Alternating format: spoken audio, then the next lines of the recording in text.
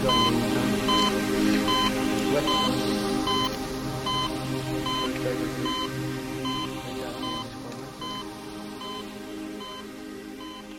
Hi, welcome back to Legends of Surgery. I'm your host, Tyler Rouse. Today we're going to cover one of the most important technical advances in modern surgery, the invention of the heart-lung bypass machine. This breakthrough essentially created the field of cardiac surgery, and its invention was due to one surgeon's perseverance and singular vision, spanning nearly 3 decades. Amazingly, the idea for this invention was born during a terrible clinical experience he had as a young doctor. We'll cover all this and more in this episode of Legends of Surgery. The surgeon we're talking about in this episode is John Hashim Gibbon Jr., or Jack to those who knew him. He was born on September 29, 1903, at his family home in Philadelphia to a prominent family. The first American Gibbon emigrated in 1684 from Wiltshire, England. John Jr.'s great-great-great-grandfather was a physician in London, and John Jr. was the 5th generation of his family to enter medicine and the 3rd surgeon, no pressure. His father, John Sr., graduated from Jefferson Medical College in 1891.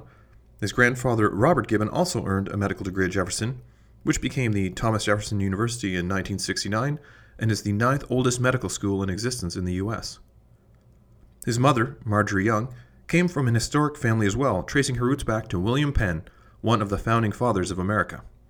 He founded the colony of Pennsylvania, so named in honor of his father, Admiral Sir William Penn, and the Latin word sylvan, meaning forest land. William Penn also guided the planning and developing of the city of Philadelphia. John Jr.'s mother stimulated his interest in literature, philosophy, and poetry, which would take on some significance later. In 1919, he entered Princeton University just before his 16th birthday, where he studied philosophy and religion, graduating in 1923 at the age of 19. From there, he followed in his father's and grandfather's footsteps and entered Jefferson Medical College. Now, apparently, the early years of medical school didn't suit him, which he described as, quote, boring with endless memorization, end quote, to which some of us can relate. During his sophomore year, John Jr. told his father he was going to quit for a career as a writer. John Sr. was able to convince his son to carry on and finish training and turn his writing urges towards medical research, which he did, graduating in 1927, luckily for all of us.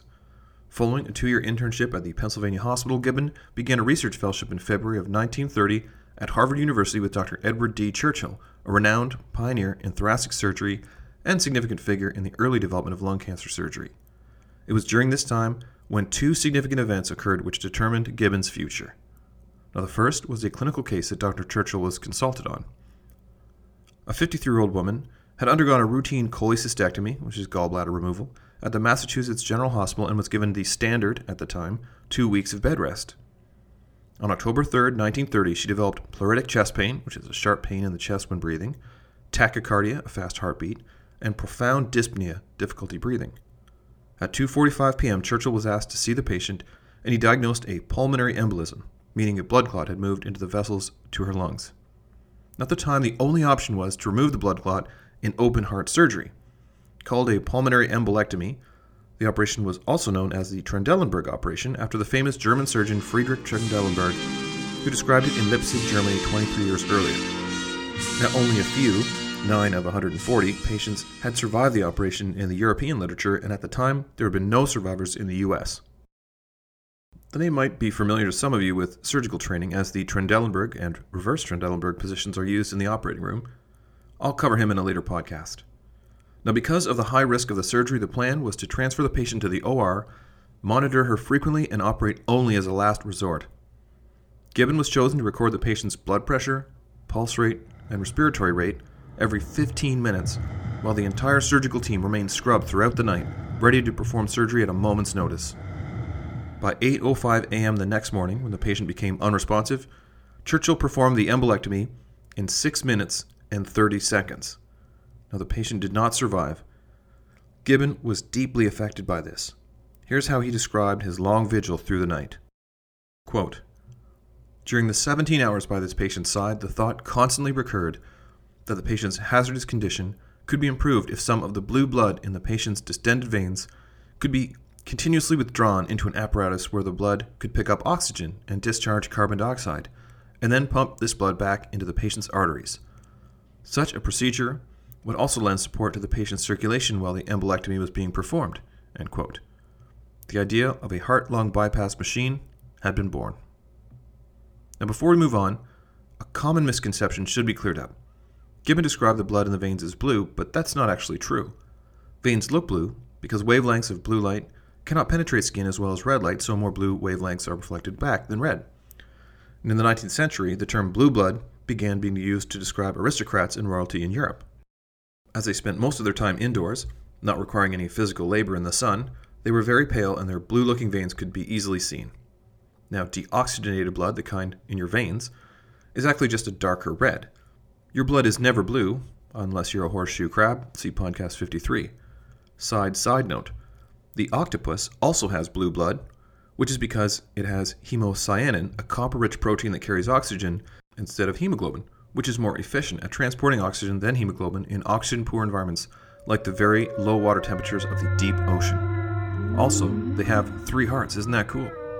Okay, enough.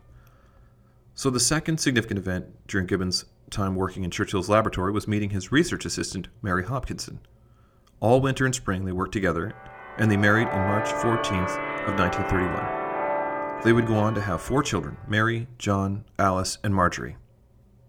John Jr. and Mary returned to Philadelphia in 1931, where he began practicing surgery at the Pennsylvania Hospital. In the mornings he would operate, and in the afternoon he'd work in the lab with Mary.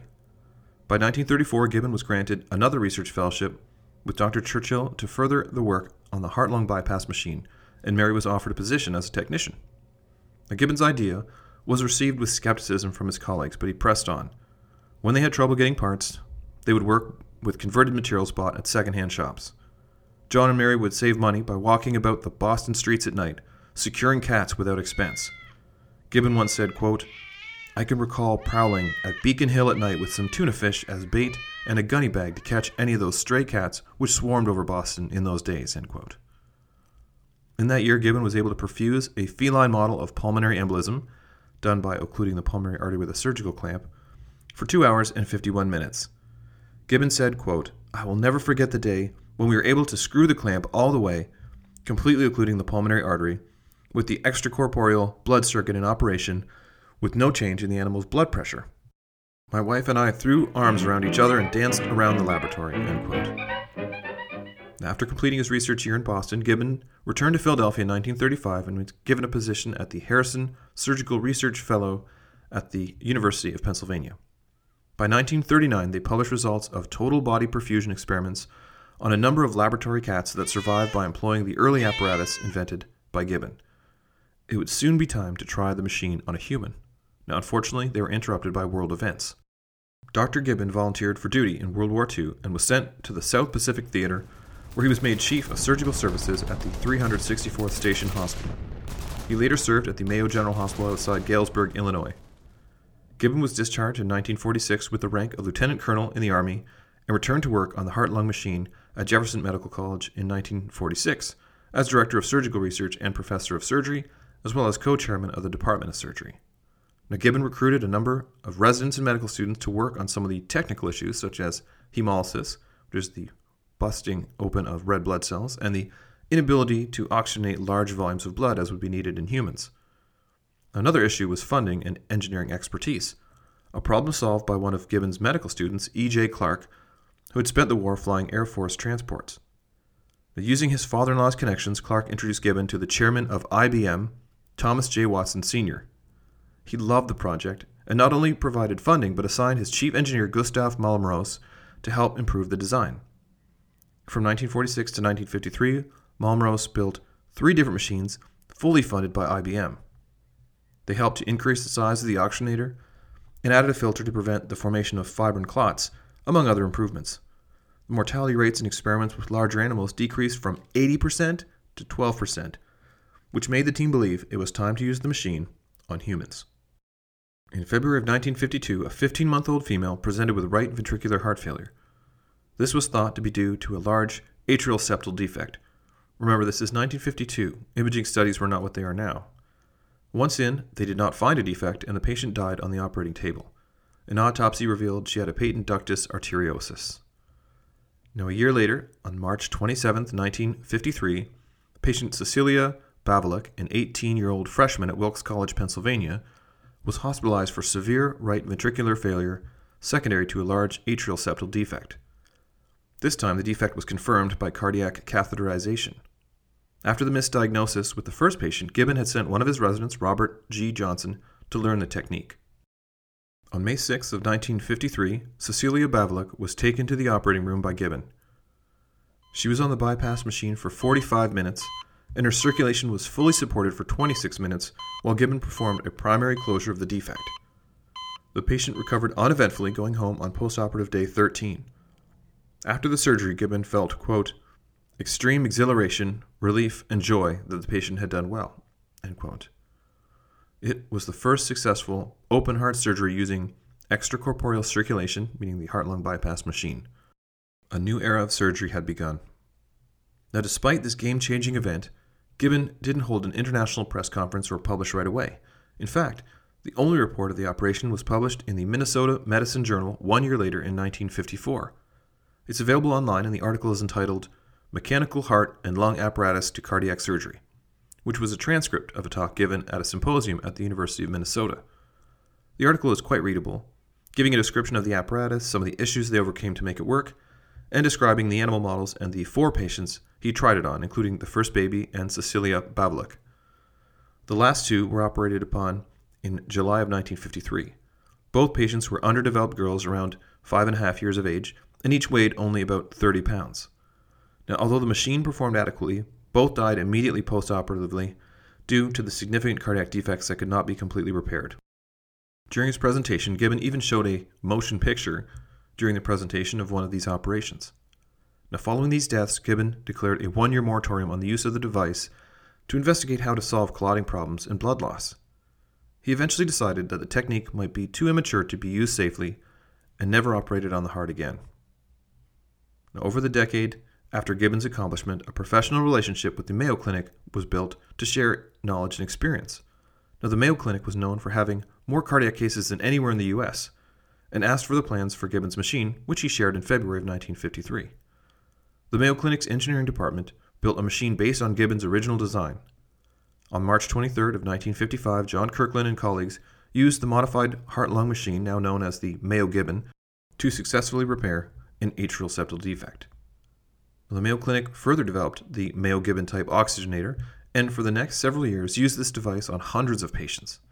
The mortality rate for cardiac surgery dropped from 50% in 1955 to 20% in 1956 and 10% in 1957.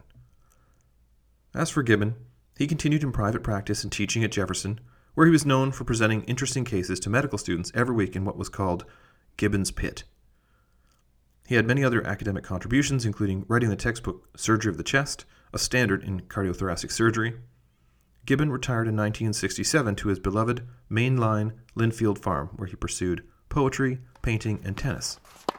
It was while playing tennis with his wife Mary that he had a fatal heart attack on February 5th, 1973.